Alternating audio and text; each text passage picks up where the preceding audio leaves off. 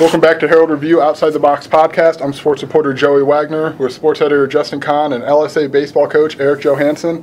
First of all, man, another good start for you guys this year. I mean, picking up from right where you left off. What's been the key? I think the seniors set the tone. In February, we had our senior meeting with everybody, and the seniors kind of set the tone saying this might be a different year, but it's the same expectations we had from last year, and that was kind of there from the get-go. But, you know, most of the seniors played football, played basketball, so they had success there, and I truly think those things translate. Those things help build winning programs. The success we originally had in 2013, I think we were the first team to win a regional championship for the boys. The next year, all of a sudden, the basketball team steps up. You know, the golf team steps up. I mean, I think those things translate. I'm not saying that was just from the baseball, but I think those things, people want to be a part of that, and I think we've built a program school-wide. The high school athletics are now a thing at LSA, whereas before, when I first got there, I didn't even know LSA was had athletics when I first got hired.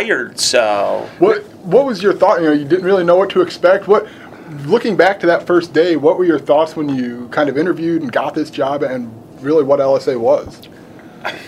I can tell you honestly, I don't know if I knew LSA outside of, I coached freshman football over at MacArthur, and we played there when they didn't have a scoreboard. It was just a field and goalposts. That's all they didn't have anything else there. Maybe they had the scoreboard.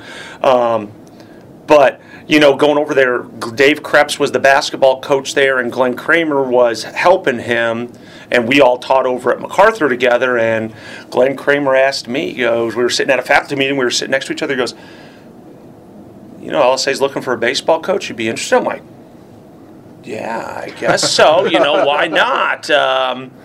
So I applied. I met Kyle Karsten and Mark Bergner, who was the current AD at the time, and I interviewed, and within a week I was offered the position and took it. Were you surprised, or did you feel like, hey, that was a good interview, and this is good?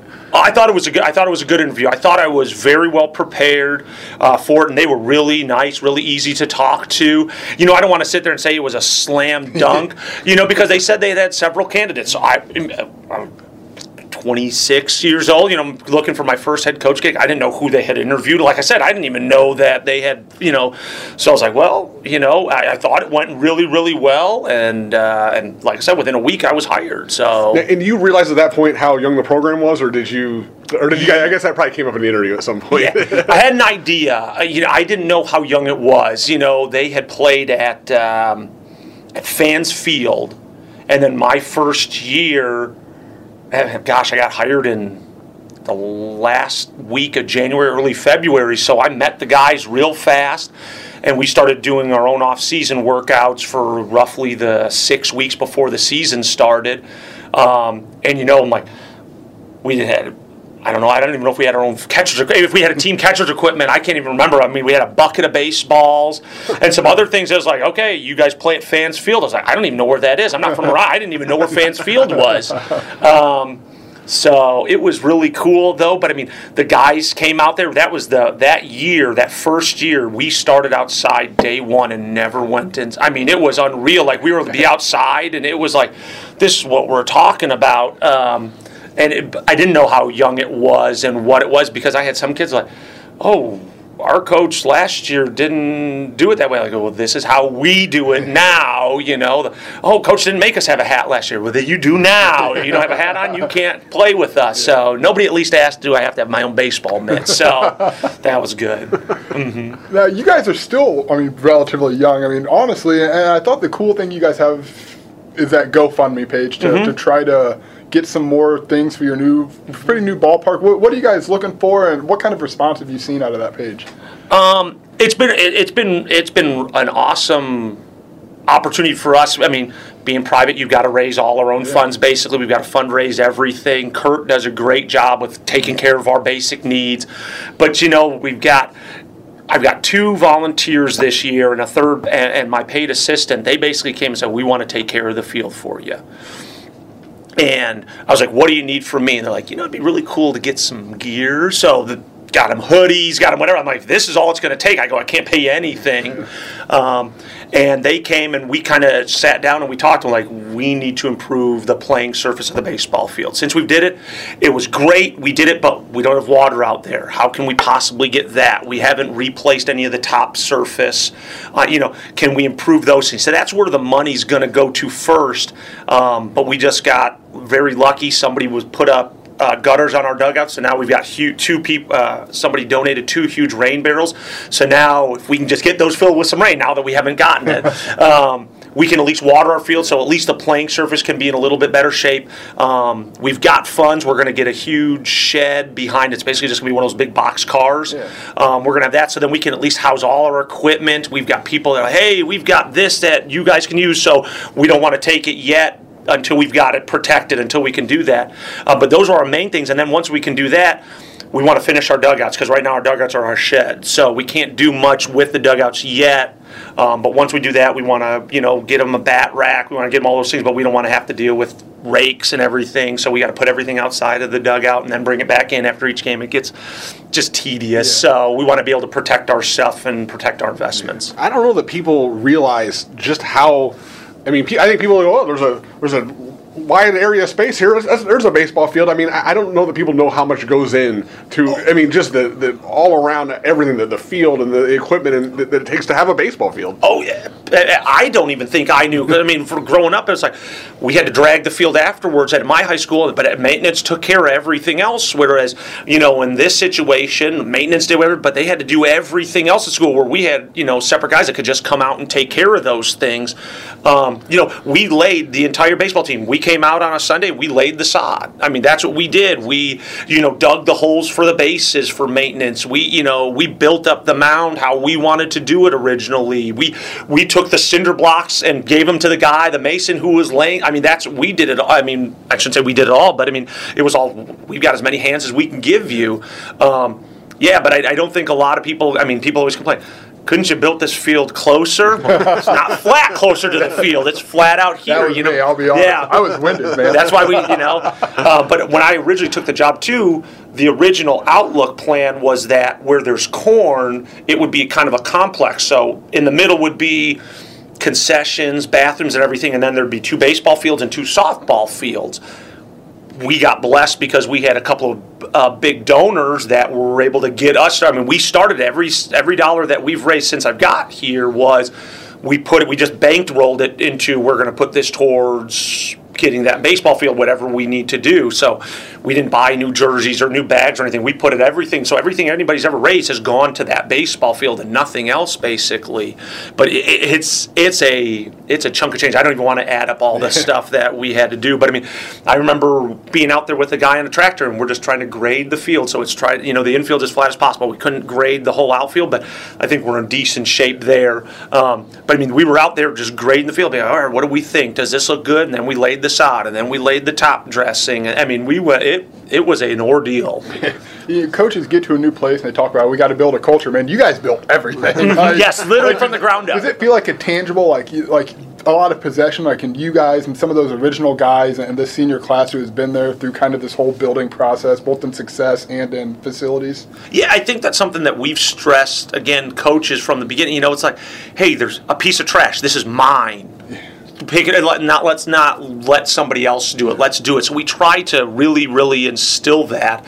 Not the easiest thing to do when it's like, Coach, we've been out here for 2.5 hours. Can we just nope, we're going to take care of the field. But now that we've got these volunteers, now all of a sudden you see them a little bit more excited at the end. Like, okay, we don't have to spend another half hour. We've got guys that's like, hey, we're going to help. But we've got coaches that are, hey, we're going to take care of dragging and nail dragging the field. We'll put the clay in and everything. We just need help moving hands, but we can take care of those things. And I think it's changed. I don't think anybody's taken it for granted yet. Yeah. But that's one of those things where, as soon as we had instituted today, guys are passing up equipment. And I said, coaches don't carry equipment. I know it's a long haul. You got to carry the baseball. So now we're assigning people to do that because we're not. I'm tired of the same people doing it every single day. It's the same ones when, I could grab it, but I'll let hopefully somebody else will do it. So we've been having to buckle down on that. But I think most of the guys bought into, this is my field. This is what I've put my blood, sweat, and tears into. Yeah, that's cool. Mm-hmm. Yeah, So, I guess we really don't know a lot about you. You got to help us with some clarification. Okay. Palatine, help us with, is it Fremd? Yes. Uh-huh. Oh, we nailed it. We did. It's one of those, you see it all the time, and you're like, how on earth? It's like you're missing about. So you went to high school there, and Correct. you were on a state championship run. Correct. What position did you play? I was a pitcher. My sophomore year, we took 4th in state. I can't say that I did anything with that. But we got to travel with the team. We got to do all that stuff. You know, most people, when they ask me, where are you from, I tell them I'm from the suburbs. They're like, oh, which one? I say Palatine. They're like, no. I'm like, you heard of Schaumburg, where the big mall is? I grew up 5 minutes from there. And you're like, yep, I know right where you're at. I said, so it's, not far away. And then Fremd, they know, oh, so you went to Palatine High School? No, there was actually a second high school, Fremd High School.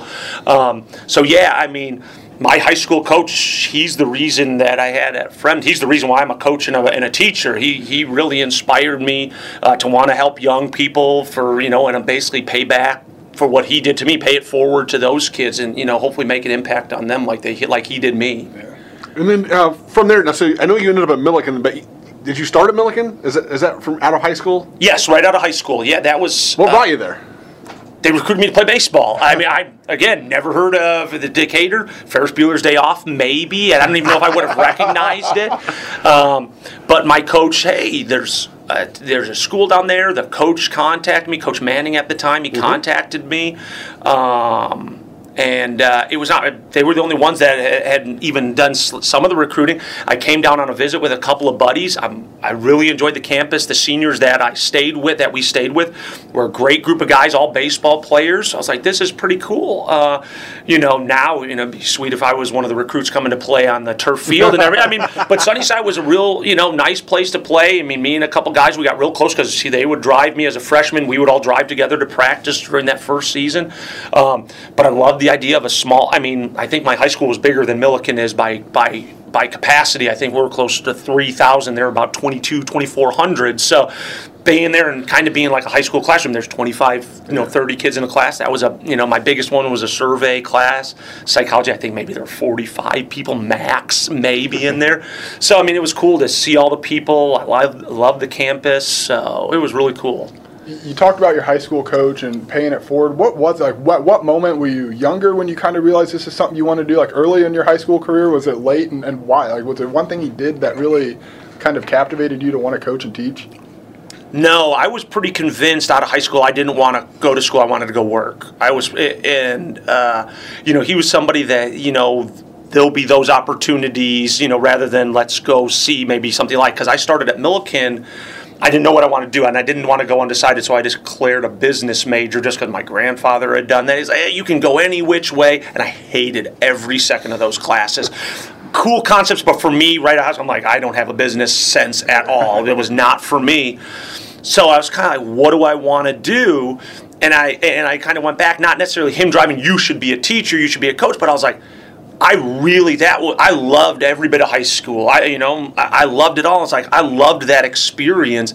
I wonder if I could give that experience to somebody else. So I mean, it was him directly, but not him. Hey, you should, pushing me towards it. It was just kind of, man, that was really cool. And like I said, at my high school, all my teachers there as well. I loved everything, and I really enjoyed all my social studies classes. I was like, social studies is something I'm, passionate about, something I really enjoyed. It's kind of a story.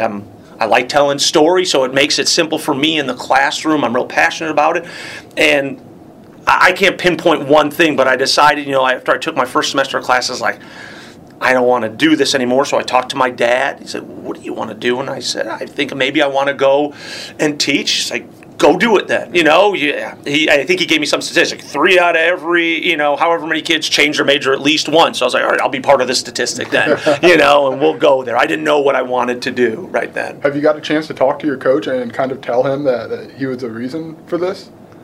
I don't know if I ever really told him that, but we've stayed in close contact. One of the coolest things that I did was we got to go visit my brother. I got my brother to student teach with him because of my connection with my brother. Didn't play baseball or know him because he transferred to Palatine High School there. But I stayed in close contact with him, and I got him in contact with my brother. He goes, hey, I'm the student teacher coordinator. We'll get him over here. So my younger brother's doing that now, and one of the cooler things was I introduced him to my wife and everything like that, and then got to bring my son up there, got to go visit them, it's just really cool to kind of do that. I don't know if I ever told him, he was that driving force, but I think he knows. Yeah. I think he knows.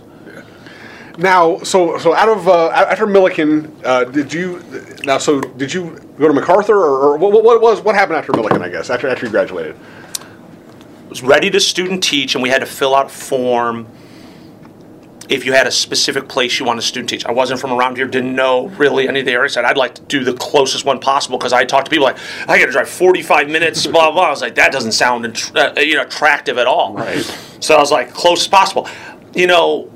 For me, being an outsider, I didn't have any, really Decatur this or Decatur that. Like some people I know, there's some stigma. Even when I was there, I didn't have. I'm like, I really enjoy it. I like living here. So they're like, hey, you want a student teach MacArthur? I'm like, that's literally down the street from where I stand. This is wonderful. So I got to student teach there. And actually, the spring before I student taught, when I got placed at MacArthur, they asked, are you interested in, any extracurricular? I said, I'd love to help out with baseball. So I got hooked up with Coach Bryan and B.J. Rotz, who's coaching in Mount Zion. He was the JV coach, so they just made me his assistant, volunteer assistant coach.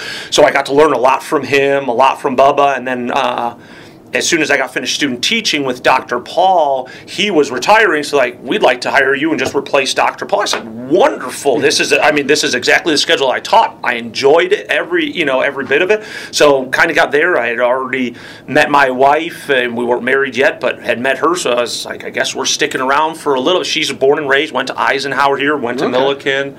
I washed her dishes at the Delta House. That's how we met. So, this is where I'm at. I love it. I love it. So a lot of people have those negative connotations. I'm like, I like the slowness of people. Like, come back. I don't like sitting in traffic. I don't like, we're close enough we can visit whenever we want. Yeah. So yeah, when you first came here, was it like, I'll eventually go back? Or did you not even think about things like that?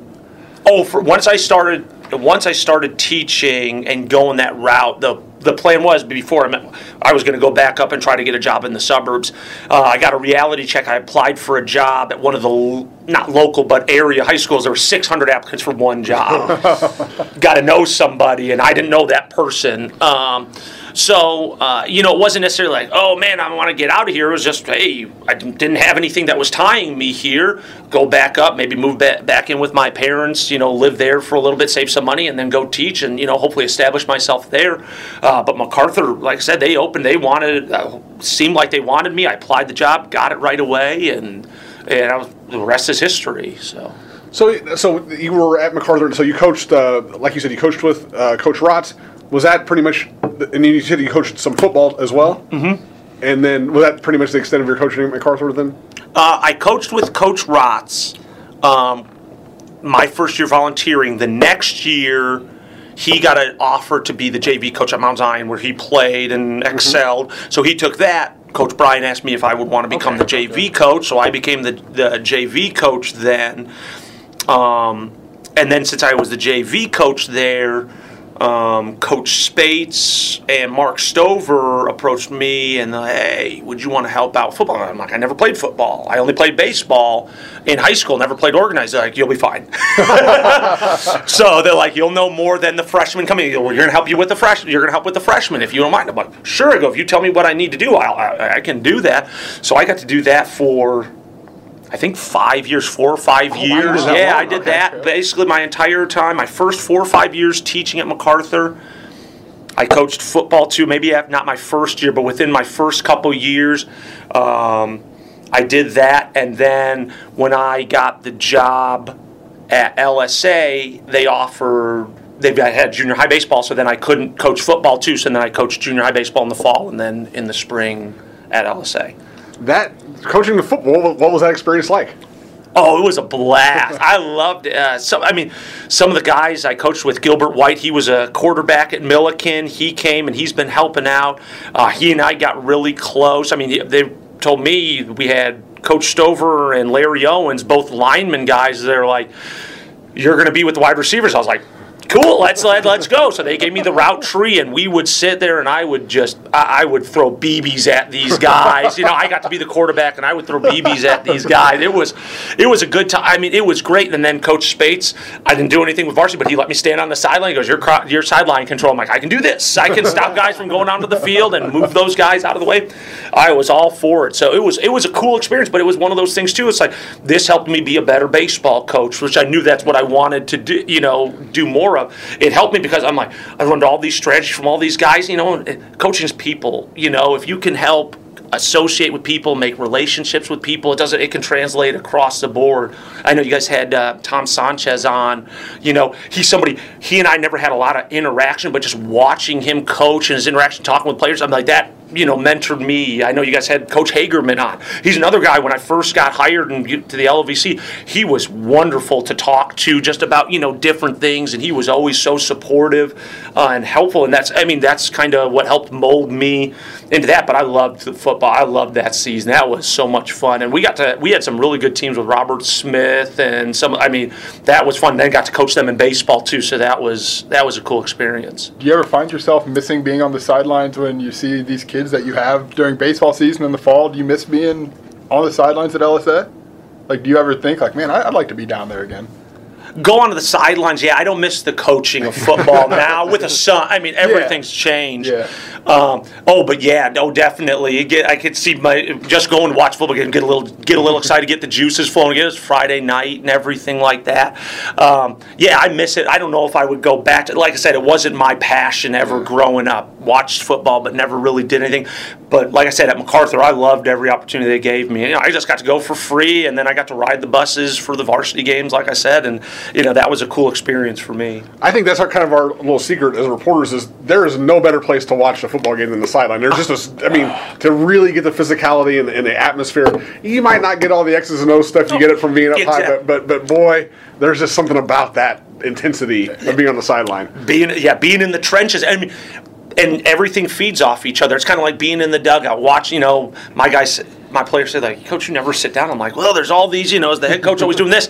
But I sat down on Saturday at against our JV team, played against Eisenhower after our varsity game, and I had two assistant coaches. I said, you guys are in charge, for this. And I just sat down. I'm like, this is different. One of my, Tanner Hike goes, Coach, you're sitting? I said, I know, this is weird. So I got to it's kind of being in the trenches. You get to see that. The energy level's a little different than standing up and always, helping the catchers out, calling pitches and those types of things. It's a little different. Being on the sideline on a football game, you feel it with that hit when it's coming to the sideline, everybody's, it's a cool feeling.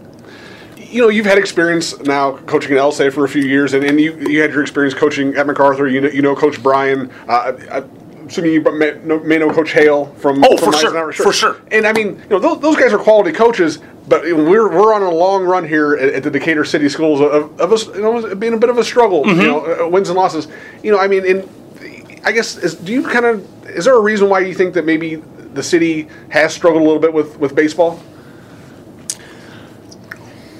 Pinpoint anything? No. When I first got to MacArthur, Coach Bryan and I probably even started before, we advocated to the school board for junior high baseball. Like, we need to have something that's a little bit of a feeder program, and it always kind of felt like it fell on deaf ears a little bit. And then now that they've had it now for 2 official years, the first year was kind of like, okay, they're getting there. But now all of a sudden you're starting to see improvements, and I think you're going to see that translate. Whereas, at the junior high level, for LSA, we compete with JFL football, just like everybody else does. Mm-hmm. But I think now, once I get to high school, I say, oh, cool, I did this in junior high. Now I've already got to step up. I know the coaches. I know Coach Danbury. I know Coach, I know all the coaches. I think it's going to start changing. But I think, I don't know if I can pinpoint anything, because a lot of people talk about the rich history of baseball here, but it hasn't been that way recently. I got blessed. When I was first there, we had Blair Springfield, Robert Smith, Jordan Manny, Keaston Green. Talk about guys. There's like, this is talent right here. But I remember some parents that even said, I remember watching Blair take batting practice for the first time, and I was like, this is it just looks, it sounds different. And I remember some parent coming up and like, what do you think of this Springfield kid? I don't know who this person is. I said, he's the real deal. He goes, he shouldn't play varsity. I said, do you want to win? I go, is this a priority here? And I felt, I'm like, I don't want to belittle anybody. Go, if he does everything he's supposed to do, if he's getting it done in the classroom, if he's coming up and showing, and he's better than somebody else, he needs to play. You got 4 years of this kid. And I think that part got instilled for me from my old high school baseball coach. It didn't matter who you were, if you were a freshman or if you were a senior, if you were the best, you were going to play if you got it done in the classroom. If you got it done and you were here every practice and you were busting your butt, you deserve to play. And that's kind of the attitude. I don't know how many freshmen I've had start at LSA. I go, they're part of the best ones. It's no offense to anybody else. They're still, they're great teammates. They're going to be there when we need them. But if they're the best one, this is high school baseball. My job is to get you better and prepared. If you want to play at the next level, that's my job. So I mean that was kind of the attitude though when I got there. And that changed really quickly. Blair and Jordan, I mean, I never saw Blair on the JV team one time that year. Yeah. Jordan Manny I had for maybe 2 weeks. I'm like, nope, he needs to play varsity. Next year, never saw Robert Smith one time. Never saw Keaston Green one time. Never saw Bryce Taylor for maybe a couple weeks. I was like, holy cow, they need to be doing that. And Coach Brian was on the same page. He goes, these guys got to play. If we want to win, these guys got to play. And hopefully we can mix in some of the older guys that can teach them and everything like that. But these guys got to play. You mentioned it sounds different off the bat, and I think we talked about it with Kobe. Mm-hmm. What is the sound? I mean, if somebody is a casual baseball fan, what sound are they looking for to hear that is that different off the bat?